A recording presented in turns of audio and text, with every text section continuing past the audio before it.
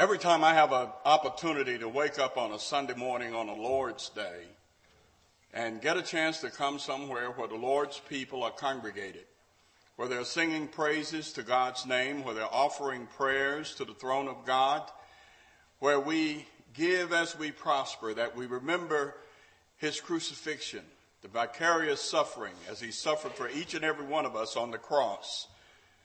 On those occasions that the Lord gives me the privilege to stand before his people, the greatest people on earth, I feel blessed. I know that God loves me and he cares for me and he cares for each and every one of us. And I know this because he demonstrates it each and every day of our lives. Every beat of our hearts, every billowing of our lungs, everything that we see, every thought that we have as Christians, they echo the fact that all the way from heaven, God loves us better than we love ourselves. The golden text of the Bible that I probably quote, and your fine minister does also, almost every sermon, where the Lord said out of his own mouth, giving the duality of his mission, as he came to this earth not to point a finger at us and our weaknesses and our failures and faults and fantasies and flops and faux pas in life. That's not why he came. But he came because love constrained him to come. The same love that God demonstrated as soon as man messed up. Before there was sin, there was already a Savior. Because before the foundation of the world, God had already decided that he was going to save us. That he loved us enough as his children, his creation, a family that he created for himself, that he loved us enough to die in our place. And when Satan thought that he had won, that he had pulled off the coup, that had, in the face of God, the ones that you love, you may have thrown me out of heaven, you may have kicked me out, I may not have won in my coup to overtake heaven and overtake you, but look what I just did to your people. Look at what I did. I made them sin and in your face disobey you. And don't you know, when God said, there's something you don't know about, Mr. Devil. It's called grace. It's called mercy. But you didn't give me none of that. You were already in heaven. You were foolish enough to get kicked out. But I'm going to have grace and mercy on them because I've got a home for them. And I want them to come to this home. So we will die in their place. And the first messianic prophecy, right there in Genesis 3, God let us know that he loved us enough to prepare for our salvation before Adam ever opened his eyes, before Eve ever looked upon him and he looked upon her. God had already prepared for the violent act, the most violent act that has ever been created, because the mass murder of mankind was perpetrated right there in that garden, where the devil brought his old, ugly father of lies self there and told the first and most diabolical lie that has ever been told. You won't die. I know God said you'll die, but you won't die. You can't believe God. You won't die. Go on and take of that fruit. And Eve took of it, and Adam committed suicide by God in his own mind because he sinned with his eyes open, but had decided to die with his bride. I want you to understand, on that day, brothers and sisters, God demonstrated what Jesus told on that day when he talked about the love of God. God demonstrated that he is omnipotent, he is omnipresent, he is omniscient. In essence, God knows all. God already knew what was going to happen. Before God created us, God had already prepared for our perpetuation, for our redemption in this violent act that was created right there in a place that was called Eden, from the Hebrew paradise. And so therefore God, who has never said, whoa, didn't see that coming. Oh boy, they blindsided me that time. How can God know all and have the devil slip up on him on anything? So Jesus said very clearly out of his own mouth, as he looks at our brothers and sisters who lived about 2,000 years ago, Jesus said, for God so loved the world. How much did he love us? He so loved us. That word so is an adverb of degree. God so loved us that he decided that God, the Godhead, would die in our place. God the Father, God the Son, God the Holy Spirit. God the Father planned this redemption, this perpetuation, this justification, this regeneration, this recreation. God the Father planned it. Jesus the Son, if God says we're going to die in their place, somebody's got to become a man because somebody has to execute the plan. The Son executes the plans of God, and the Son became a man in order to execute the redemption of man after this terrible and violent act in the Garden of Eden. And then somebody has to bring order out of chaos. The Holy Spirit's job is to beautify, to bring order. And the Holy Spirit has given to us the greatest story ever told about the greatest life ever lived. And that is the life of our Lord and our Savior Jesus Christ, who himself suffered and died in a violent act. And so when the Lord spoke on that day about the love of God, but he wanted us to understand not just God's love, but God wanted us to understand our capabilities, what we're capable of, and what we can become.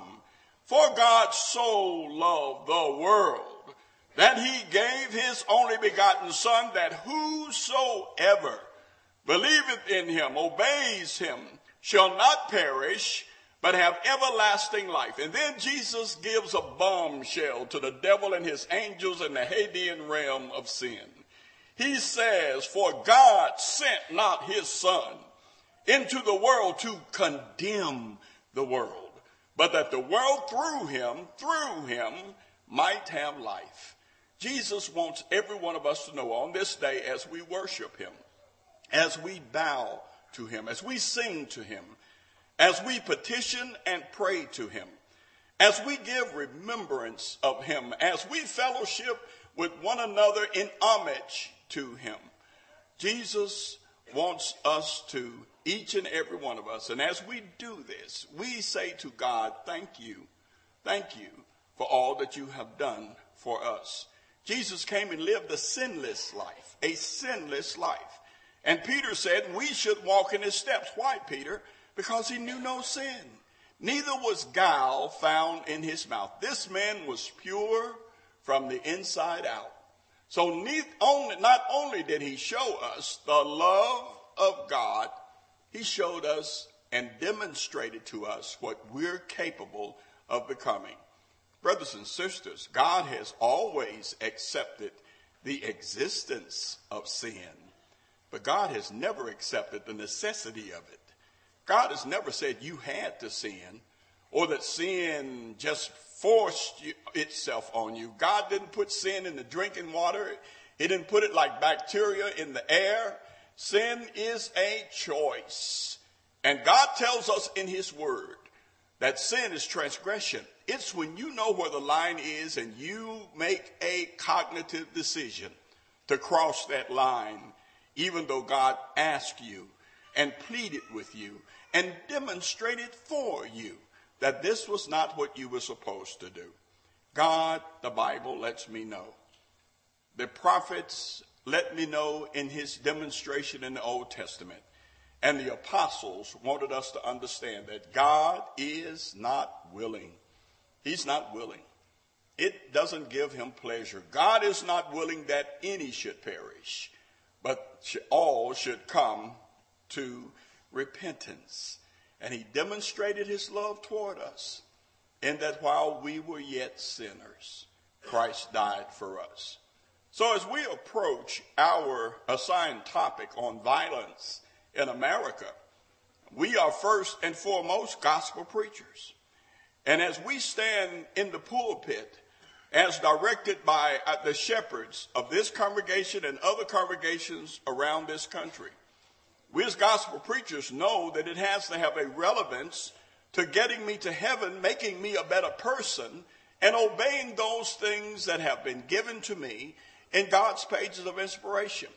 I'm not going to stand here and do the 5 o'clock news, the 6 o'clock news, and give you all the stats and statistics and the stuff that you already know. I'm not going to tell you that America has a mess on its hands. Lord knows you already know that. I'm not going to tell you that the streets aren't dangerous, that there are places even in this world where blood runs in the streets like water. I don't have to tell you that because you already know that. What I have to do, and what the shepherds of this congregation would want me to do, is to make us as Christians take a look in God's word that America and the world has turned away from, and ask ourselves why these things happen. And there is a very logical, reasonable reason why these things happen, because you can't play with God. God says, I will not be mocked. God said, you're not going to play with me. You're not going to point a finger of defiance in my face and still have a good outcome. God says, I will not be mocked. And whatsoever you sow, that shall you also reap. In essence, God says to America, God says to Europe, to Asia, God says to the Middle East, God says to every creature that he created, that he will not be mocked, that those things which we sow, we will reap from those things which we sow, which makes us step back from it as Christians, as God's children, as those who have been remade and recreated, revitalized and rejuvenated by the word of God. It makes us step back so we can take an introspective examination of ourselves, to ask ourselves if we are on the mission that God gave us. Because Jesus sat down on an obscure hill. The Bible don't even tell us what hill, what mountain it was, but he just sat down. And the greatest sermon that has ever been preached, recorded in Matthew chapter 5, 6, and 7, Jesus preached that lesson on the day, the sermon that changed the world, because he looked down on the least, the last, the little, and the lost, and he told them that they are powerful, that the rich and the powerful, the Pharisees and the Sadducees, the high priests, the lawyers, the scribes, all the politicos of that day that perpetrated so many atrocities upon them, that they actually had the power. And the Lord is saying the same thing to you. While we look toward Nashville and toward Washington and toward the House of Representatives, both nationally and within our state, the Lord says, no, you have the power.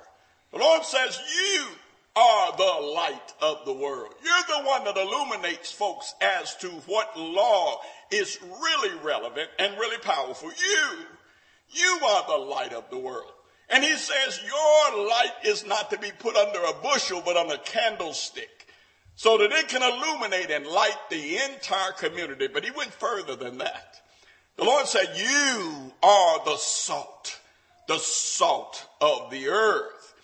And the Lord is basically saying, if there's going to be a flavor on this earth, if the earth is not going to stink in my nostrils, it's because the salt of my people has been strolled enough to savor and to save and to flavor. And the Lord knows exactly where you are this morning, because as he goes over the landscape, looking and smelling the stench of sin and defiance and transgression and perversion and corruption, then he says, there they are. There they are. As he came across you this morning and heard the sweet sounds of praise and homage and reverence, and smelled the sweet savor of love that comes from his people, the Lord gave you that job.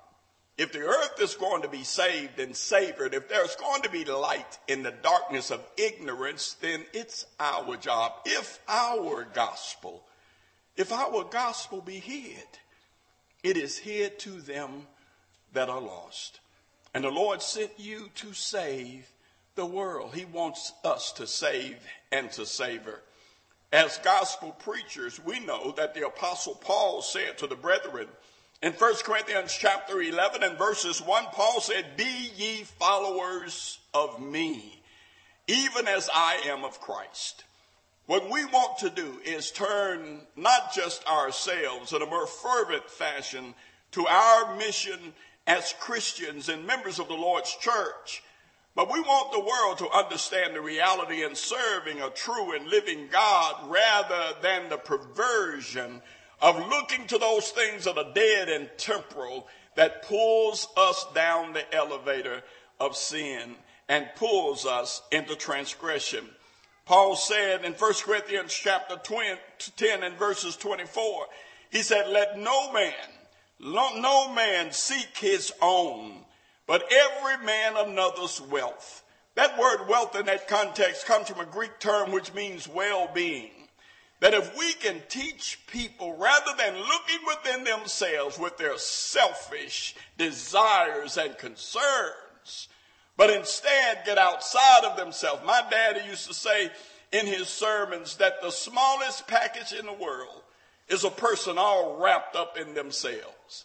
And when we look around the world today, that's what we see. We see what John told us and constrained us to avoid.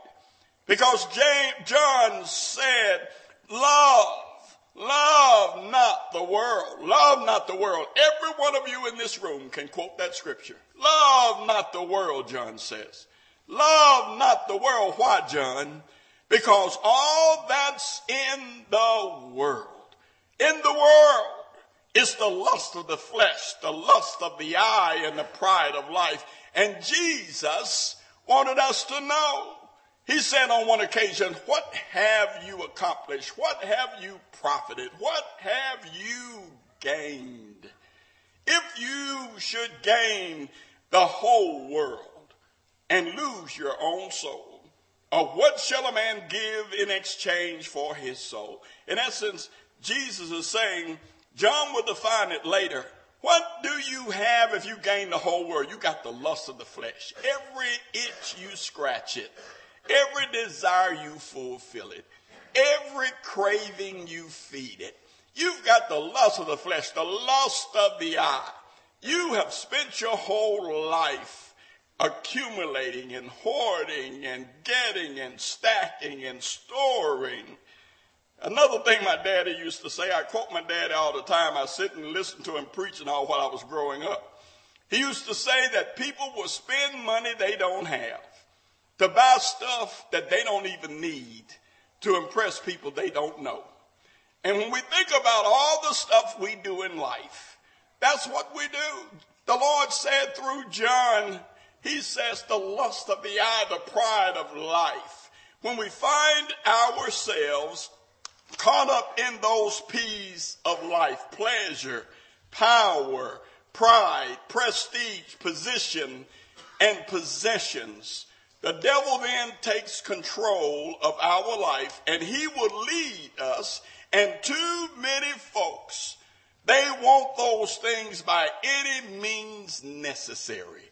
It doesn't matter whether it's right or it's legal or it's sensible, or the end is not in their mind when the devil so possesses them. This is why Peter said, speaking of that instigator of violence, in 1 Peter chapter 5 and verses 8, when Peter warned the church, knowing that he would soon be martyred, his death was imminent. And Peter said to the brethren, be sober, be vigilant, keep your eyes open, be sober, don't get drunk with pride and materialism and worldliness. Be sober, be vigilant.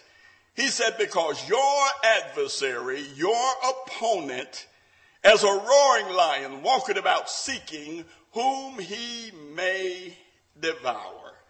In essence, there's someone that wants to get you all caught up in this atmosphere, this environment, this culture that says no matter what you have to do, you succeed, you succeed, you succeed. That's what the world wants to get you caught up in that same mindset.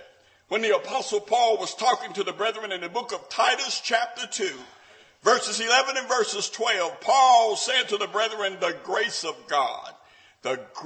God, he said, that bringeth salvation has appeared unto all men, teaching us that denying ungodliness and worldly lust, that we should live soberly, righteously, and godly in this present world. In essence, according to the Apostle Paul, you don't get caught up in the foolishness of this day. You don't let people lead you to where you lose sight of who you are and whose you are. You don't allow the world to put some type of a script for you, and all you've got to do is follow that script.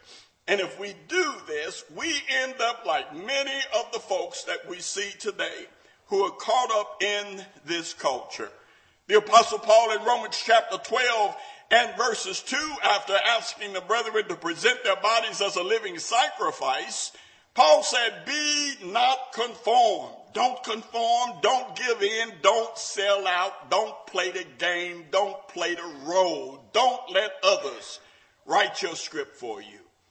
Be not conformed to this world, but be transformed by the renewing of your mind. When you think different, you act different. There are too many of us that want things to change on the outside before we change things on the inside.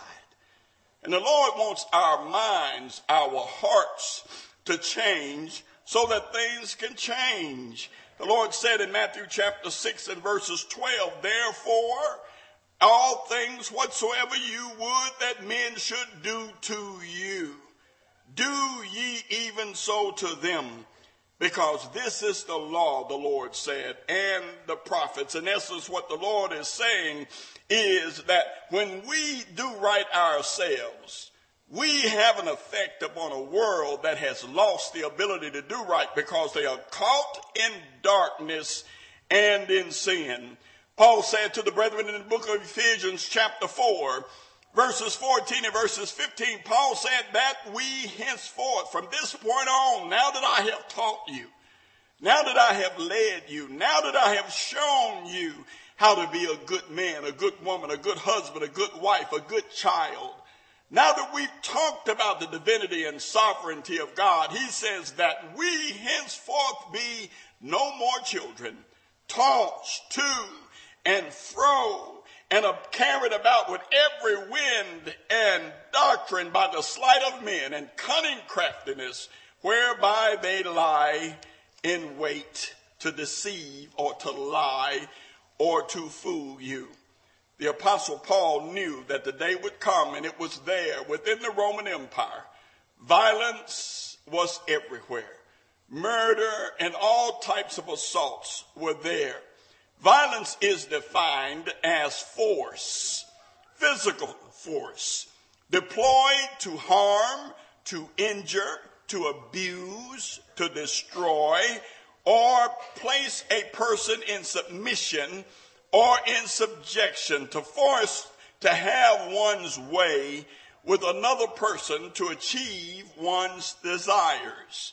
The World Health Organization has placed this in record and defines violence as the intentional use of physical force or physical power or other means result in the high likelihood of injury, of death, or psychological harm. I go back and I can remember the Lord speaking on that occasion of the man that was on the Jericho road that fell among thieves.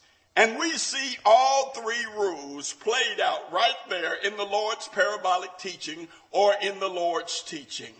He fell among thieves. That's the iron rule. Might makes right. You got it, I want it, and if I've got the power to take it, I'll take it. I look upon you and I decide to remove your humanity. I decide to disrespect your person. I decide to cross over into your freedoms and your rights and exert my power, my authority, and my will. That's what those thieves did. They beat that poor man up, took that poor man's possessions, and left him there to die. When I watch the news, sometime I wonder what in the world is wrong with the world. Who raised these people? Where did they come from that you can look a child in the eye, turn a gun to the side, shoot them between the eyes, and sit on their bodies and eat a cheeseburger? Who raised these people? Where in the world did they come from? Everybody wants to talk about the lost generation, but nobody wants to talk about who lost them and how they were lost. This is what we do because we're Christians. We're not waiting on the news commentators to tell us. We're not waiting on the talk show hosts to talk about it. We're not waiting on the polls to tell us what everybody else thinks. We go to the Word of God and we understand that iron rule that made those men feel mighty because they outnumbered him and outpowered him. Then the silver rule. There came the priests and the Levites. They do no harm, but they did no help. They just walked by on the other side. And the golden rule, the Lord wants us to remember of that person who stopped and reached down and lifted that individual up. That's who we are. We're the ones who've got to open the eyes of men because understand something. Colin Powell and Schwarzkopf, when during Desert Storm, at a time when they were talking about propaganda was rampant all over that region, they made a statement that has been made before, but it was very, very pertinent at that time. When they said that the first casualty of war is the truth. The truth. The first casualty of war is the truth. And we're at war. We're at war with the most diabolical evil that has ever been, that wants to destroy this nation, your family, and your soul, so that you will lose your soul. And so for that reason, brothers and sisters, when we think about violence in America, there is violence towards self-injury. Suicide is the second leading cause of death in America today. What in the world would constrain a first grader to say that there is nothing to live for? What would make a beautiful little teenage girl take her life saying there's nothing to live for? When we have not done what God has commanded for us to do as a nation, right now self-violence is one of the most prevalent, dangerous, and heartbreaking problems in our country. Because we have failed, so many people have failed to raise their children in the nurture and the admonition of God, have made them look to someone greater than their classmates and their peers for acceptance and to feel good as an individual. Then there is violence upon others, interpersonal violence. We see that rampant. Wives are taking the lives of husbands. Husbands are taking the lives of wives. Children are taking the lives of parents. Parents are taking the lives of children. Friends are taking the lives of friends. Strangers are taking the lives of strangers. When we see this every day played out in front of us, it makes no sense. Somebody down in Memphis recently, a 4-year-old child strapped in their car seat in the back of their mother's car just came by and just shot that poor child to death for no reason other than random violence. Just killed that baby just to kill somebody. A young lady was shopping in a shopping mall, returning a Christmas present. She didn't come home for a day, and the second day, while her parents were upset and looking all over the place for her, they found that child sitting in her car in the parking garage with the Christmas gift still in her hand, where somebody just walked up to the car and just shot her. Just killed her. Didn't rob her, didn't take her purse, just killed her just to take her life because it was Monday. And when we look at this, we got to realize something that the Lord has always wanted us to understand. and that is righteousness exalts a nation. But sin is a reproach. It's perversive. It's destructive. Sin is a reproach to any people. People, we have a debate that's nothing more than a smoke screen.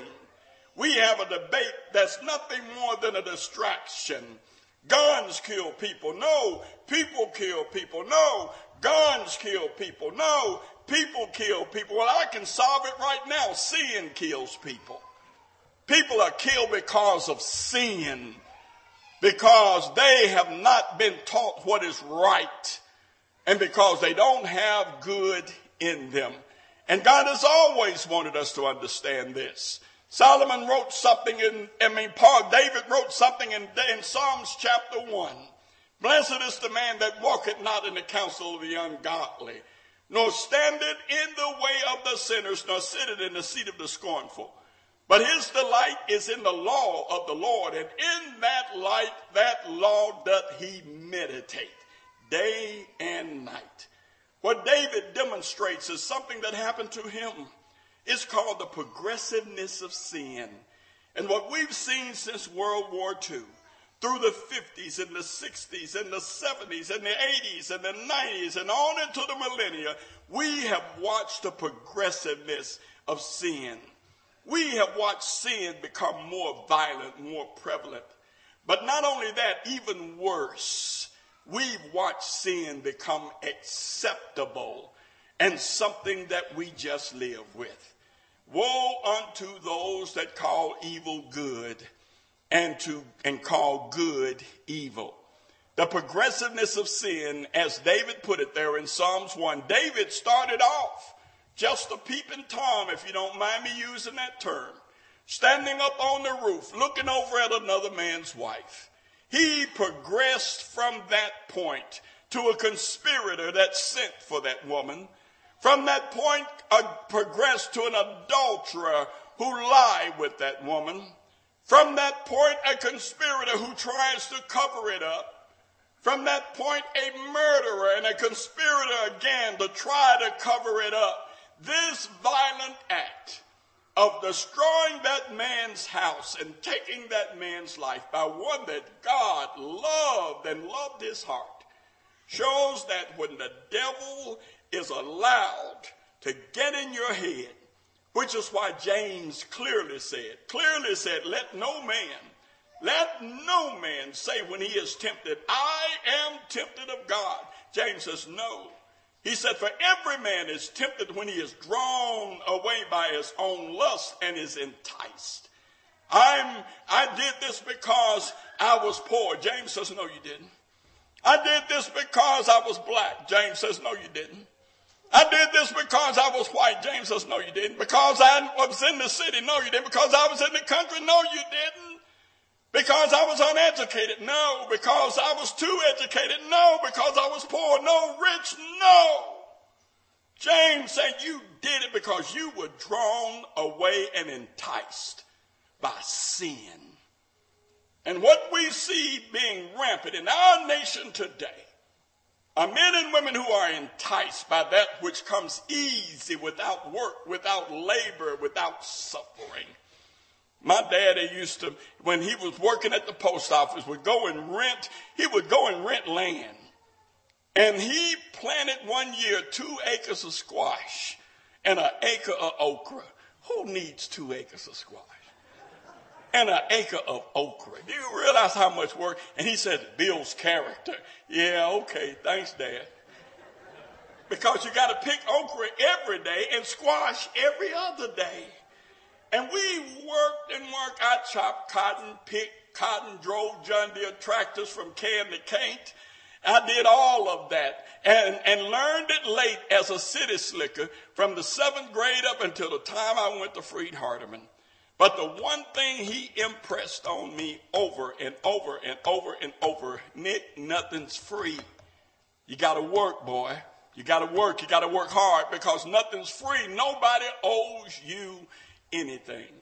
We have a society with an entitlement syndrome that everybody owes me.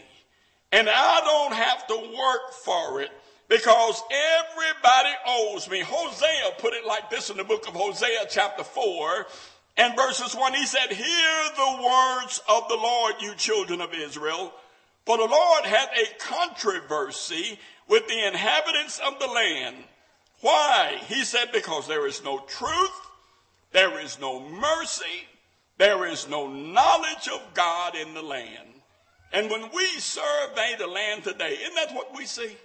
That there is no truth, there is no mercy, there is no knowledge of God in the land. So when we think about the violent crime in America, we have to think about the fact that including homicides, there were 17,250 murders in 2016 and 17, and we've already surpassed that in 18 and 19. Large cities with populations more than 1 million had a 20.3 rise in homicide. There is more violence in America than any other country on this earth that is considered a rich nation, and we have to ask ourselves why. Before I sit down this morning, I want you to think about a couple of things.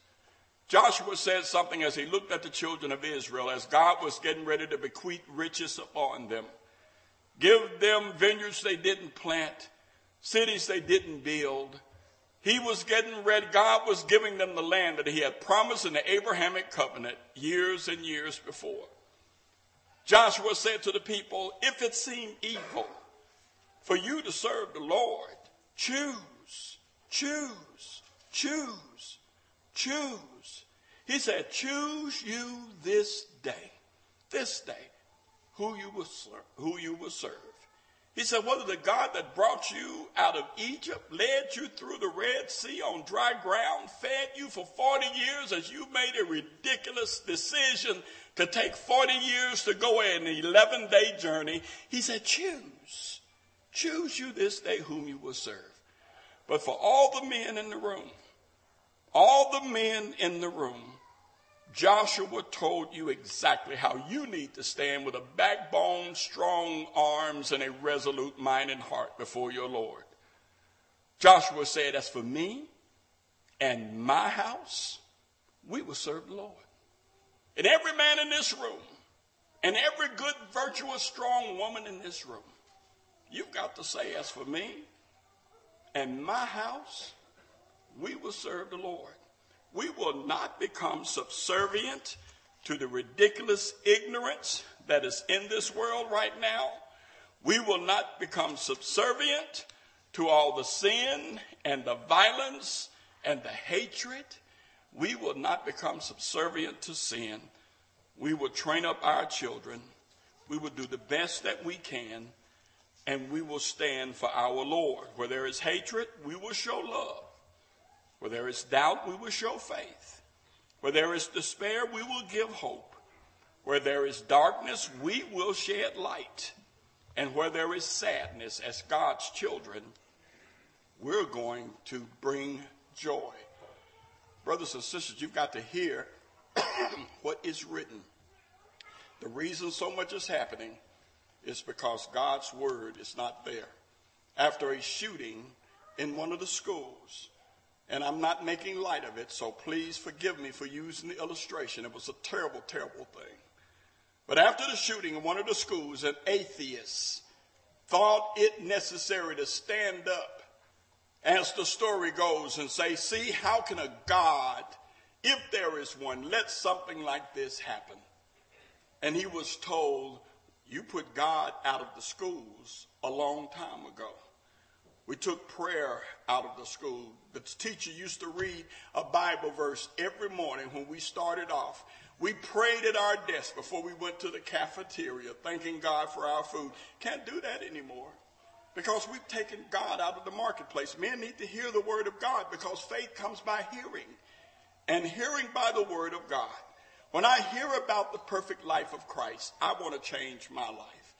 And I will acknowledge I'm wrong and repent of my sins. I'll stand before men everywhere and say, I believe in this violent world that Jesus Christ is the Son of God. And I want to bury my old man in a watery grave so I can stand up again and walk in the newness of life. And if we've gotten caught up in the perversion and corruption and just silliness of the time in which we live, those are times when we need to return to God and thank him for what he has done and repent of our sins. Ladies and gentlemen, that was a lady who they did a show. It was called Hoarding, I believe it was. And they set up the show and they set the cameras up in the Dempsey dumpsters. And they went in her house every day preparing for this shoot. And they shot as they brought out tons and pounds of garbage and old papers and debris. And they put it over in the trash can. And they went and did this day after day. And every time they went home and stopped the shoot, she climbed back over in the trash can, in the dumpster, took it all out, and drug it all back in the house. They would bring the crew in the next day and take all the garbage out again. When they went home, ended the shoot, she would climb back over and bring it right back in the house again. Eventually, the producer of the show said, pull the cameras, pull the show. Let's go on to another individual. We can't help her. She's become too comfortable in her mess. What's wrong with America today? What's wrong with America today? We've become too comfortable in our mess. You got to shine the light. You got to do it. Think about it while we stand.